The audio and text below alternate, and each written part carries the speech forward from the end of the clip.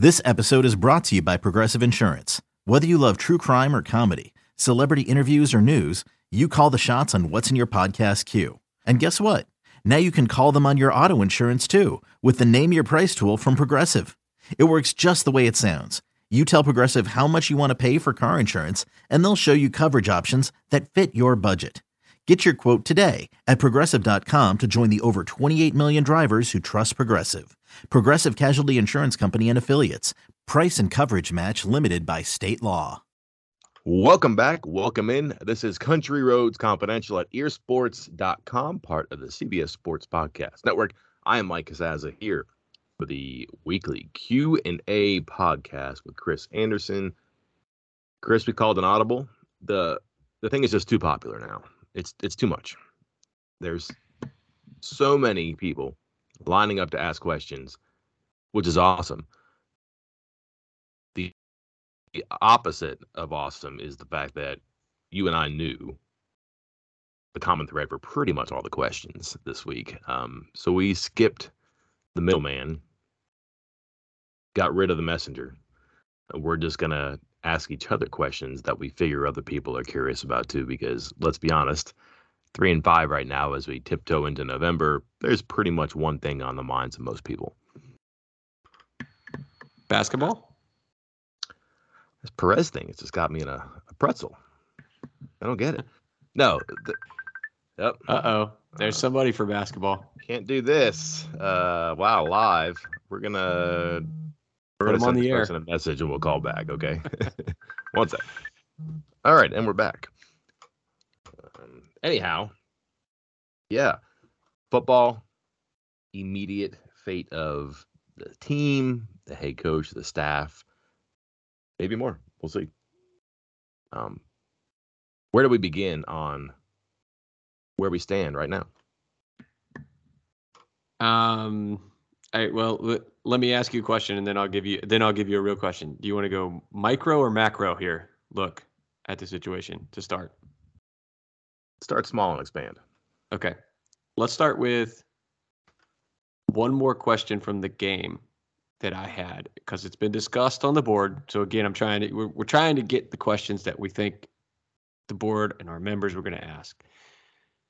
That final 3-4 plays, the first and goal, that again, I remember the post game and I tweeted it. The first 3 drives were, CJ Donaldson run, Justin Johnson run, touchdown. And then they got cute with jet sweeps, QB draws, corner fades. There seems to be just some discussion about who made those final decisions.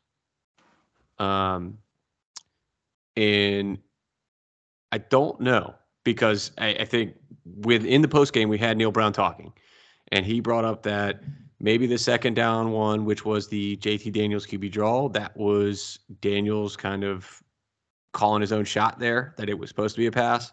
And then the third down play, they called that it was supposed to be a run, but again, ended up being a pass. It was the opposite. And so are we getting down to somebody made the wrong calls, somebody made the wrong audibles there? What are we talking about on that final play? What was your final, now that we've had kind of 48 hours to figure it out? What can we say, I don't know about definitively, happened on that final first and goal drive? I think that they probably looked into the past a little bit when things were going well and knew they could throw fades. That worked. Back shoulder stuff. It just didn't click. And then I don't know if it's because teams are pressing them more. Maybe they're better against it, but they did succeed in that spot before. I went back and I listened to Brown. I was in the room after the game. I didn't hear him say this, but they did think that second down should have been, or the first fade should have been a run, correct? So what happens there? Because Daniels has been pretty good about making decisions, and I think they liked their run game enough at that point they could have done it. I just wonder about, just can't get past the red zone orchestration before, where they kind of handed the headset from one coach to the other, right? Remember that? Kind of an awkward thing. Oh Did that God, happen again? are you getting conspiracy? I'm just Conspiracy theory wondering, on us? because like a lot of people bring this up. It does seem like the offense has kind of shifted a little bit, or it's changed, or sometimes it has different stripes in different spots. And I wonder, I wonder how much a head coach can completely and consistently remove himself from things. And they ran the ball determinedly successfully early in that game in the goal line situations and just didn't do it there. And it really came out to cost them. Like, as you pointed out, just they got out of their way on the first one and did the thing that worked. And then what wasn't consistent is what stands out. Why did it stand out? Because it wasn't what it was before. It did not blend in. That's why it stands out. It just didn't make a lot of sense to me. Neither here. I'm trying to think of that first play because in my mind on that first corner fade, like just again watching it, and it can be, the angles and stuff on TV are different than what you think you see on TV. Again, you're there in the press box. I'm watching from afar. It looked like the run was there. Like again, it seemed like one of those read option plays where Daniels has to make the decision after the snap, or you kind of get a read of what the defense is doing. So I don't want to say you make up your mind pre-snap, but you have an inkling of what you want to do or what you think is going to happen by the defense. And if it does happen, then you let the handoff go. If it doesn't happen, then you pull it back and you throw. It looked like the run was there because the offensive line had that side sealed, and I think it was Donaldson could have just almost waltzed in, and especially with a guy his size, could have got at least closer to the goal line. And I'm just not sure it was the right decision.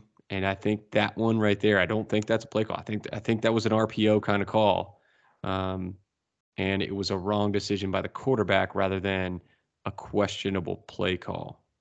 Which again, I think I'm as guilty of it as anybody. Again, obviously in the post game and then in my live tweeting, we need to remember some of those things. Like a lot of these plays, and not a lot of these. I don't know. What do you say? Like half and half are option type plays where they have to make a decision at the line or after the snap of a run or a pass. You kind of read what the box is, and then you make that play. Mm-hmm. And so it insinuates bad play calling when it might have been more of a bad decision right there.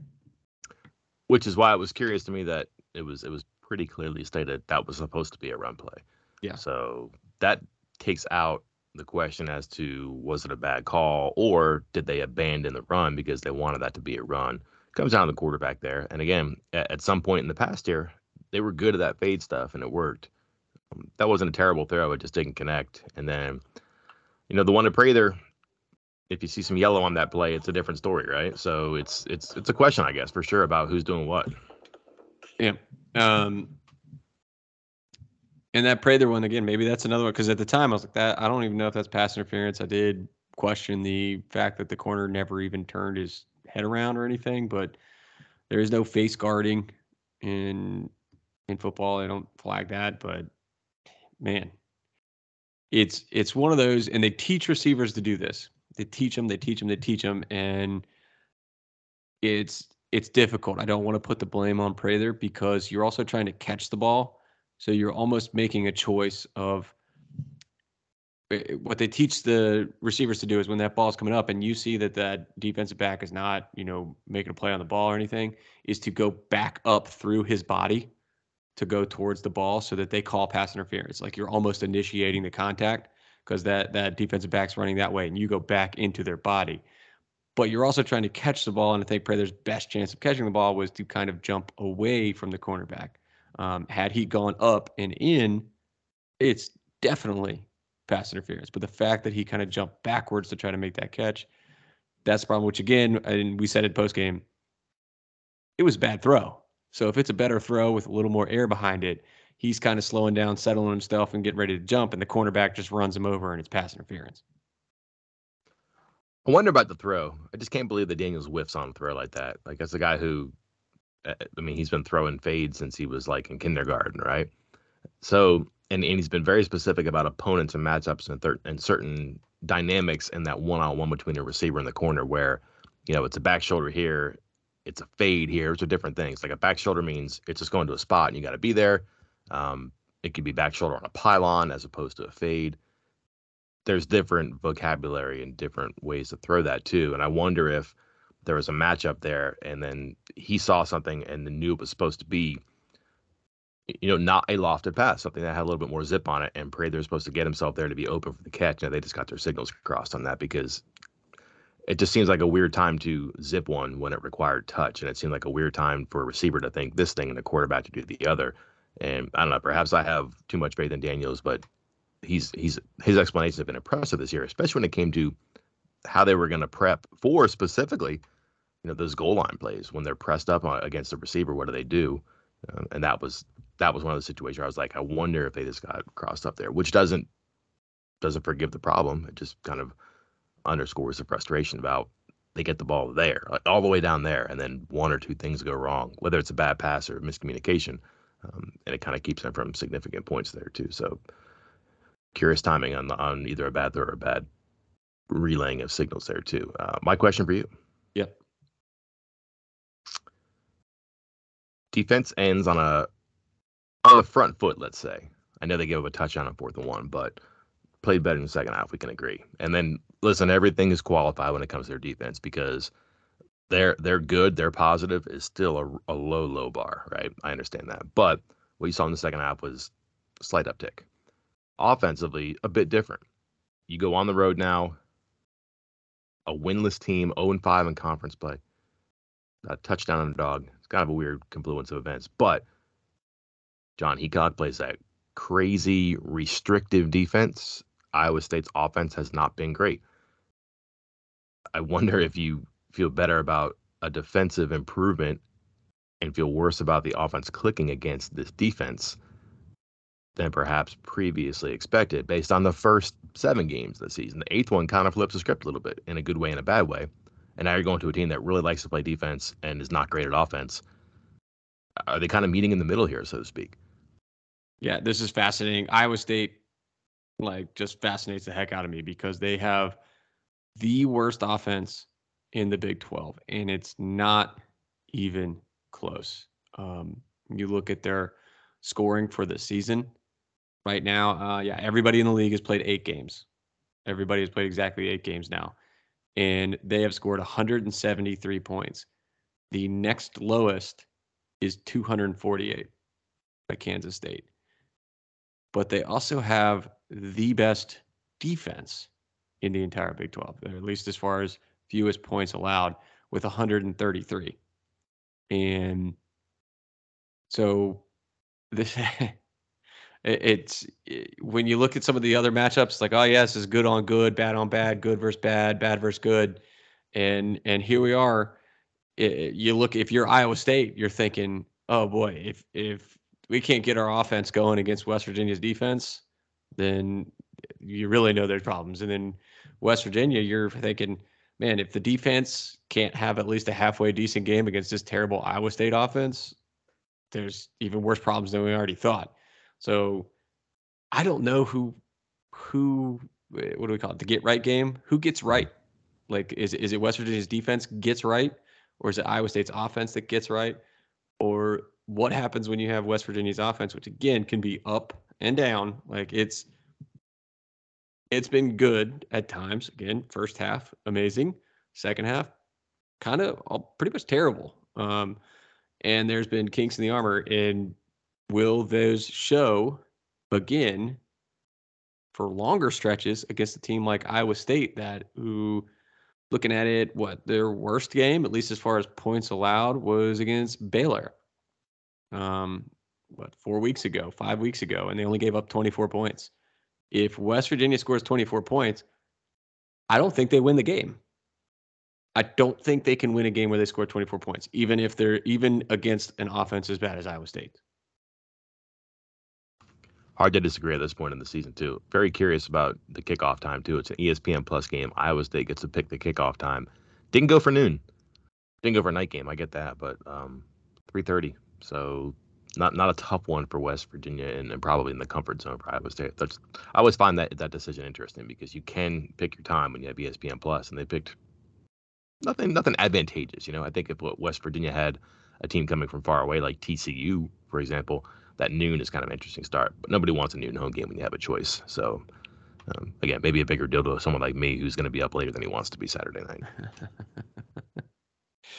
All right, you ready to get a little more bigger picture? I think the ones that are probably going to be asked even more often on the message board. Let's do it. Okay. I think the one I've seen most frequently, because our statements and our info over the last several weeks have been consistent. That decision on Neal Brown's future, would rather it not be during the season, and if it is, it would be much later in the season, maybe even after, being officially ruled out of a bowl game. A lot of people asking, 3-5, going to be underdog or worst favorites in the remaining 4 games. Why delay what seems like, or at least what they're assuming is inevitable? Mike, what is the benefit if they're making that decision? If they are making that decision, what is the benefit of waiting a couple more weeks? Well, 2 things. 1, I, Mike Casazza, am no longer as confident in that stance. You and I talked Saturday evening, and we got a little bit worried about some stuff. Yes. Leave it at that. So things changed. Listen, there was a lot of patience when they were 0-2, and there was optimism and patience. I understand that, but like, time changes, and when time doesn't change enough,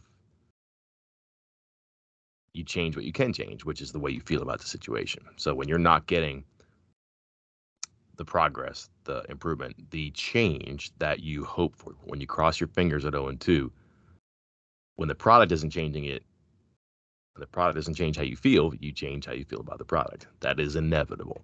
I think there's more of that now than there was certainly 5 weeks ago, but I think when you look at going on the road and playing good teams and beating good teams, that's tricky. And I wonder if, Chris, beating Baylor isn't a little bit like beating Oklahoma State in 2013. You look at it and you go, how the heck did that happen? How the heck they beat Baylor, which kind of had its way for most of the game against the Texas Tech offense that had a track meet against West Virginia that we saw. So I'm not as confident in that 7th loss position anymore, because I think if you get to 6, again, if you're really straining to talk yourself into 6 wins and 6 losses, and then you kind of have to think about what happens then. And 6-6, hey, cool, bowl game. I don't know that a bowl games are weird. I know what you think about this, Chris. Perhaps you can calibrate me on this, but like, I think that should be a minimum now, because so many teams get into a bowl and there's so many bowl spots. But it also doesn't mean a whole lot either. So I don't know. It feels like the least thing you can do, but it's also literally the least thing you can do as far as achievements go. Just get into 6 wins. So suppose they're 6-6. Are they throwing a party about being bowl eligible in year 4? Probably not. And then you kind of buckle up for December. Can you trust good players to stay? I don't know how you can, based on what you've seen the last couple of off seasons. Can you trust the transfer portal to supplement your losses? I don't know how you can, based on what you've seen the past couple of off seasons. Staffing decisions had to be made. Offensive line, quarterbacks coach, and running backs coach. I believe those are the 3 that are on 1-year contracts. So can you bring them all back? Can you get the right hires? There's a lot of stuff that would be up in the air. And then I just wonder if people are going to be like, what are we doing here? Are we thinking that a 7th win in a bowl game against some, low-level Big Ten team, Pac-12 team? I had to look at the matchups here, like what the possibilities are. But, like, does that change things? And if you lose it, what do you do? Do you get back into January 1st of 2022 where you're like, oh, no, we are in a, using the head coach's word here, crisis? Do you want to do that again? Or do you just kind of create the crisis that you can control by making a change? And I think that the logic has changed a whole lot now. It's very easy to put that 7th loss as some sort of a bookend when it's far away. When it comes closer and you start to think about the reality of the situation, a 6th loss, a 7th loss, an 8th and 9th loss doesn't look that much different, I think. This is going to sound like a weird comparison, but I'm glad you just phrased it the way you did just now. I was talking with someone, not a capital S someone, but just about the situation, and I essentially said the same thing. It was like, yeah, early on it was kind of like, hey, trying to wait till the end of the season to do it, trying to wait till at least, if they don't make it to a bowl game kind of thing, get to 7 losses. And this person said, God, he sounded like him when he was trying to pay off his mortgage, and was like, yeah, just this much longer to go. And then, but once you got down into the last couple of years, like, I just really want to just pay it off, just finish it and pay it off, pay it a lump sum, and just rip the Band-Aid off and get it over with. And I mean, Don't know. I still got a long way to go on my mortgage, so I don't know what that's like. But Say, who is this guy? Yeah, Can he call the Mac? Yeah, but that was what I was thinking. Was I think a couple weeks ago I was like, yeah, you get it down there. But now that you're 3-5, and again, as you're staring at it, going, all right, this is the most winnable game remaining on the schedule. Is a trip to Iowa State, where you are an underdog against a team that has not won a Big 12 conference game yet. That's not great. And so, I think the more the losing has happened, the more the timeline has been expedited, and the more stringent things are going to be about this. There's something else you said in there, got me thinking. It's kind of a different question, but obviously very much related. You said bowl game, like bare minimum these days, right? Like 6-6 is pretty much bare minimum. And somebody had asked me, what are the expectations? Like, I think are West Virginia fans spoiled from essentially like a decade and a half of really, really good football? Like there, I mean, it's West Virginia football has always been good, with the occasional great year or stretches. But then obviously that 2004-ish range to 2018, like you're talking like 15 years of exciting football, and football where you are competing for conference titles. And so did that change everybody's expectations? Did that throw them out of whack? Did that make people raise the bar too high for what West Virginia football should be? And just saying that comment, I probably pissed off about 1 million people because West Virginia fans, are expecting greatness. And I think a realistic expectation of a football coach at WVU, especially with the upcoming Big 12 changes, is over like a 5-year stretch, kind of looking at it as like a whole class or whole chance to recruit and fill your roster and all that stuff. So 5 years, which would be the 5th year of Neal Brown, is maybe 2 years of around 500 ball, 2 years of a little more competitive, and then 1 or 2 years where you are legitimately competing for a conference championship, where you have to build the roster up. And I think that hasn't happened during these 5 years. But Mike, is that an unrealistic expectation? What would your 5-year expectation be for a WVU football coach? Mother's Day is around the corner. Find the perfect gift for the mom in your life with a stunning piece of jewelry from Blue Nile. From timeless pearls to dazzling gemstones, Blue Nile has something she'll adore. Need it fast? Most items can ship overnight. Plus, enjoy guaranteed free shipping and returns. Don't miss our special Mother's Day deals. Save big on the season's most beautiful trends. For a limited time, get up to 50% off by going to BlueNile.com. That's BlueNile.com. When you need mealtime inspiration, it's worth shopping Kroger, where you'll find over 30,000 mouth-watering choices that excite your inner foodie. And no matter what tasty choice you make, you'll enjoy our everyday low prices, plus extra ways to save, like digital coupons worth over $600 each week. You can also save up to $1 off per gallon at the pump with fuel points. More savings and more inspiring flavors make shopping Kroger worth it every time. Kroger, fresh for everyone. Fuel restrictions apply. I think that's fair. I mean, I think the Big 12 is going to be easier to win with Texas and Oklahoma out of the way. I don't think there's much about that. And then some teams are going to benefit from that power vacuum. I don't know how many teams that would be. I think you could certainly say Oklahoma State would be one. The rest of the Big 12, don't know. We'll see. But that's the team that's been positioned for so long with the head coach. They've been there across different little phases of the Big 12. So that power vacuum, I think that scoops them up. Point being that who else gets scooped up? Is it, let's say that there's 3 or 4 teams that benefit. Who's in line, and where is West Virginia in line? It's hard to put them in the benefiting position right now of moving up because someone moves out. Everybody will a little bit, but there are teams that are going to make leaps. And when you look at what Kansas State is doing, what Kansas is doing, TCU, I would think that they have as good a shot as anybody to make a leap in the Big 12 on that power vacuum. So I'm going to get to your answer, Chris, but I go back to this. An expectation, is maybe artificially existing because of that great run in that 2004 era that you mentioned, right? But on the cusp of the national championship, the Fiesta Bowl win, a lot of offensive talent coming back, which was the identity of the program at that point. They make a, let's just say, a controversial decision as to who's going to be their coach. He wins 9 games in 3 seasons, and he's gone. And then you have 8 years of Dana Holgorsen being up and down. More up than down, but up and down. Briefly had them in some Big 12 championship conversation. But think about the contract extension and how kind of tumultuous that was in 2016. What frustrated people then was what was good enough? What was the goal? What was something that you could reward and what was something that you should avoid? It took 10 wins to get that contract extension done. Don't forget that.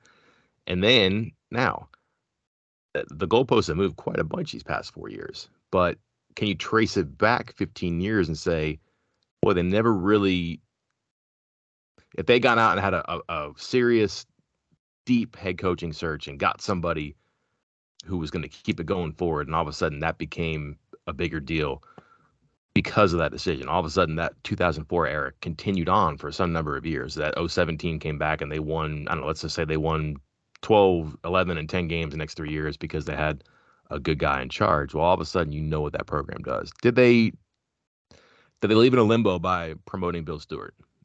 Maybe. But also, what did Bill Stewart do that was so bad? Won 9 games 3 years in a row. Not the best competition, I understand that. But what was the goal? Never stated. Holgorsen era, goals, never really stated. Brown era, goals, never really stated. Now would be a good time to have an answer for that question, don't you think? Like, it's there now where you're in this, the cement's wet.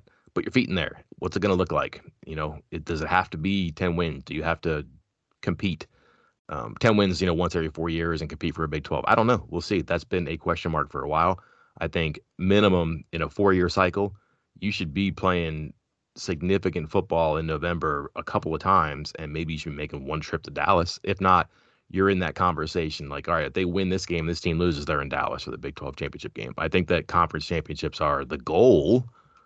If you're in a Power 5 conference, they're not easy to get to, but you need to be able to take a swing at it. More often than not, I don't know, but more often than they have. Can't say I disagree there. I can't say I disagree. Only hiccup here. Setting those hard line goals or, must-haves or whatever you want to call them, that can make things complicated. And we've talked about it. Not that it's like, hey, you need to compete for conference championships. I think if you say compete for conference championships, that is at least ambiguous enough, or like, hey, we were 8-4, and the team that made the Big 12 championship game was 9-3, so we're close. The two teams that made it 9-3 and 10-2, so we quote unquote competed. When does the line of competing start and end? Are you in it until the final week? Are you actually in the game? Did you compete, or were you in it until 3 weeks left?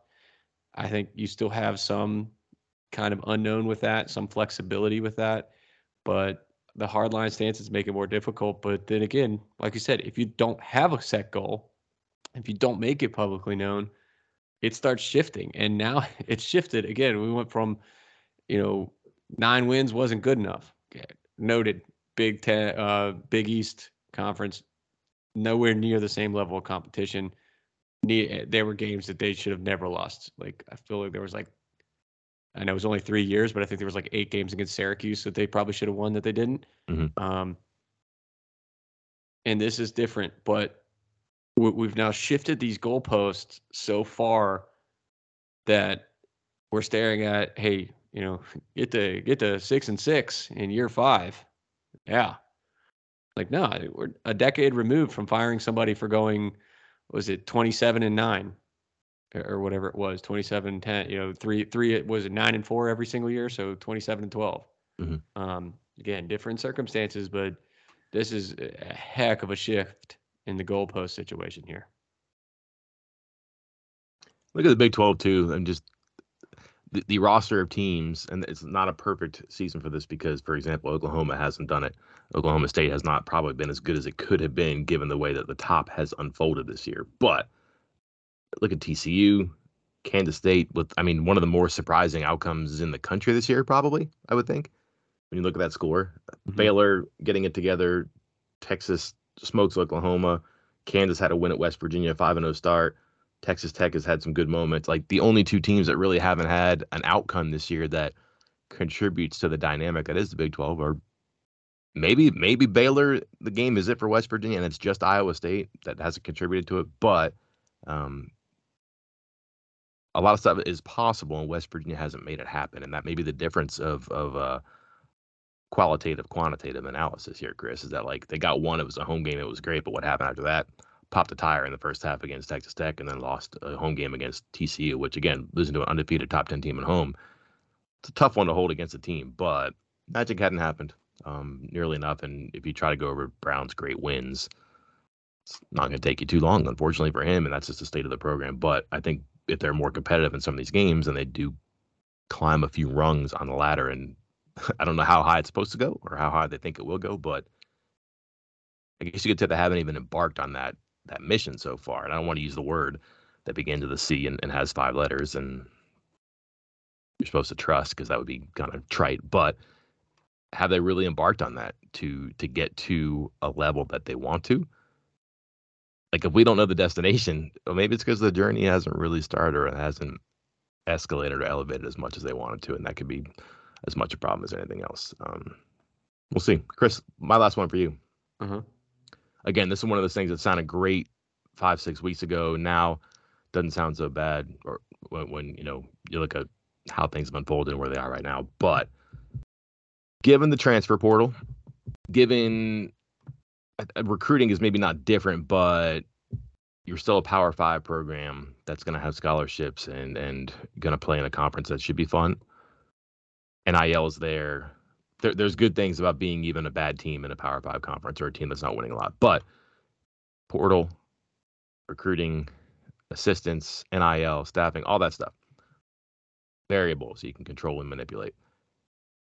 To make a head coaching change, you cause a lot of ripples in waters that you'd prefer to have run still, right? I think anybody would tell you change is not great. You'd rather not make changes, but sometimes you have no choice. But what's the cost, the price, not dollar sign, but in collateral damage, in perception, and recruiting and marketing, whatever, and turning over a coaching staff? This would be 4 and 15 years. That's a big number. And while maybe it is easier to build a roster, it's also easier for others to build a roster too at your expense. My question, I guess, in a much longer format, down to a few words here, is why might somebody dread having to make a change and not want to? And then if you do, what are you looking at when you do make a change?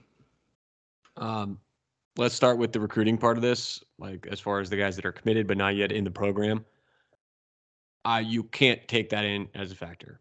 Let me give an example here. And this is, obviously this hasn't happened too much to West Virginia over the years. There's only been the one coaching change in the last dozen years.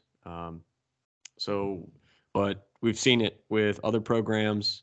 We've seen it a little bit at West Virginia because of like assistant coaches. And again, those are the guys that the players are building their relationships with most. You will hear them mention Neal Brown. You will hear them mention other, but they're building their relationships with the assistant coaches, with the recruiting coordinators.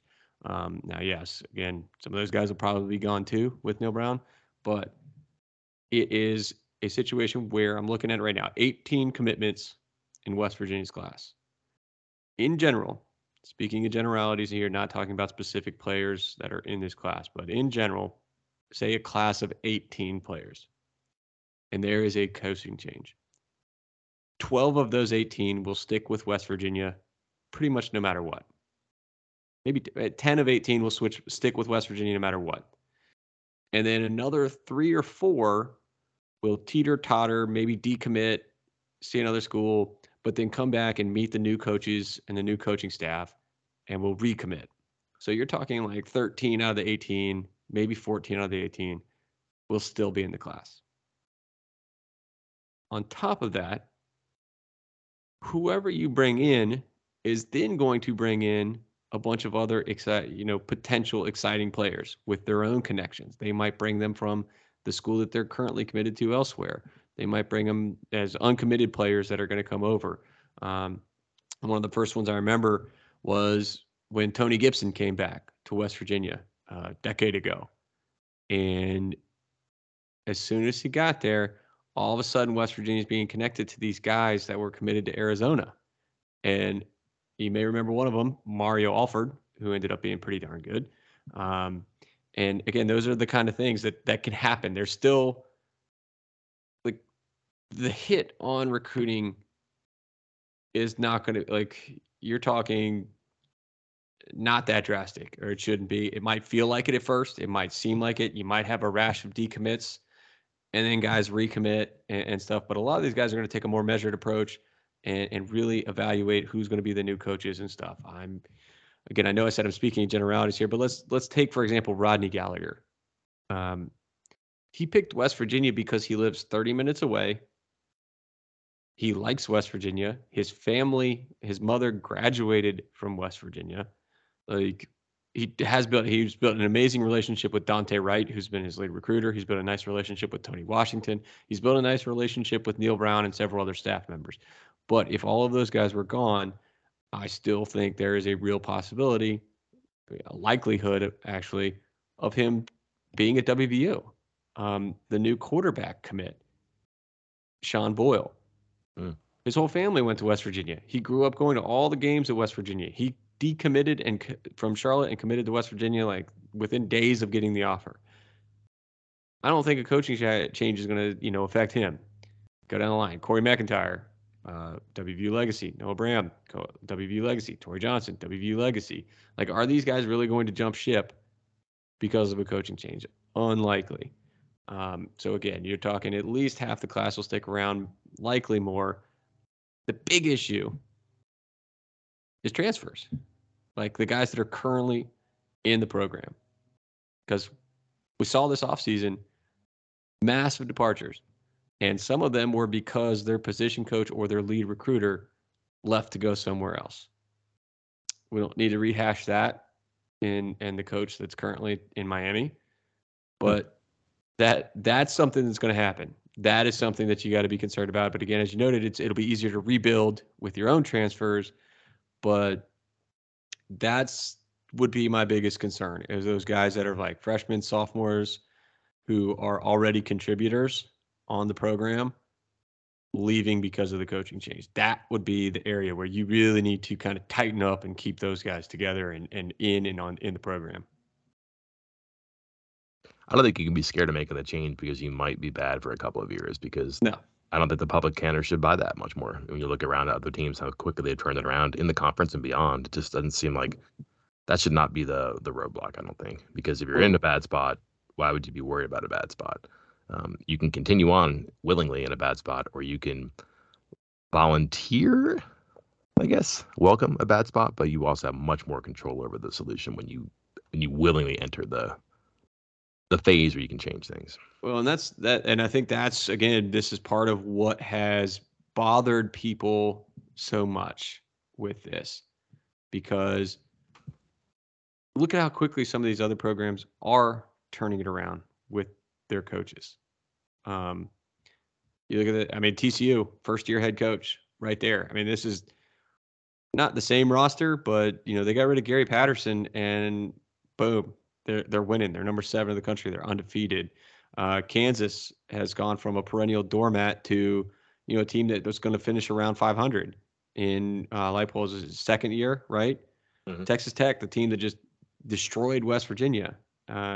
Another young coach that's only in his first or second year. You just keep going up and down the line. There are teams right here in this conference that West Virginia is facing week after week after week that you're not hearing, we're short on depth. We had a lot of transfers. We're a young and inexperienced team. It's just year 1, year 2, and they've got to turn around and they're cooking and they're winning. And I think when that's happening right in front of your face, it kind of magnifies the issues that you're having in your own backyard. Well, there we have it. Questions overlapping, hopefully, with what the listeners and subscribers want. Answers, you're probably not going to get the answer for a while. But who knows? I think, Chris, though, that is, go ahead. Sorry, I wanted you made me think about the answer that you want. And this is something that I just want to say in general to everybody listening, to all the fans, to our VIP members, to, again, the people that just listen to the podcast. If something comes up, please, if something happens as far as the coaching change, please try to, this is going to be, I know this is asking a lot, try to remove yourself or your desires for what's going to happen with what's actually happening. I think there are so many people, especially these last couple of weeks with some of the rumors that were being, talked about and potential coaches and stuff like that, that it was a situation where we gave them the answers, you and I, of what this is. Hey, it's kind of a wait and see. Remember, I think it was like the Virginia Tech game, like people were already talking about him getting fired. And you and I were on the podcast, be like, you guys are way ahead of schedule here. Just chill. But people didn't want to hear that. They didn't want to hear that, even though it was the truth. They didn't want to hear that a decision wasn't made yet. So they went and found the truth that they wanted and went that way. Try not to do that moving forward, because I think there's going to be a lot of stuff thrown out, and there's going to be a lot of reasons things are thrown out, but you need to wait and listen and find a trustworthy news source. I will obviously promote our site and Mike and the information and point to what happened the last time there was a coaching change and how on it everything was. But just because the answer is not what you want to hear doesn't mean it's wrong. Yeah. That's all I have to say. Also, rule of thumb, these things happen at night. It just never fails. They happen at night. I don't know what it is. People hang out. Brown liquids, dinners, they go home, put the family to bed. They get back to their hotel room. I don't know what it is, but there's like a witching hour. It never, ever, ever fails. So I'm not saying that if you see something at like noon, it's wrong. But if you see something at like 9 p.m., don't dismiss that either, because it just seems like these things happen at night. And that was as true Saturday, a couple of days ago, as it probably will be whenever there's white smoke or black smoke coming out of the Pushkar Center. We'll see. But don't know why, but it's always at night. It always, never fails. Yeah, you may have been texting and calling me, and I'm just standing in the middle of a large gymnasium at my wife's 20-year reunion. Like, seriously? Not right now. Everybody stop it. Oh gosh, can't do this again. Can't do it. But we will. Maybe. We'll see. We'll be up in the watchtower, keeping an eye over the land below us and trying to see what the future holds for us. Oh my God, Chris, this is not great. Until then, I'm Mike Casazza. And I'm Chris Anderson. We will talk to you then. Every sport has their big, juicy controversy. Boxing has the Mike Tyson ear bite. Cycling has Lance Armstrong. Baseball has its steroid era. Curling has Broomgate. It's a story of broken relationships, houses divided, corporate rivalry, and a performance-enhancing broom. It was a year I'd like to forget.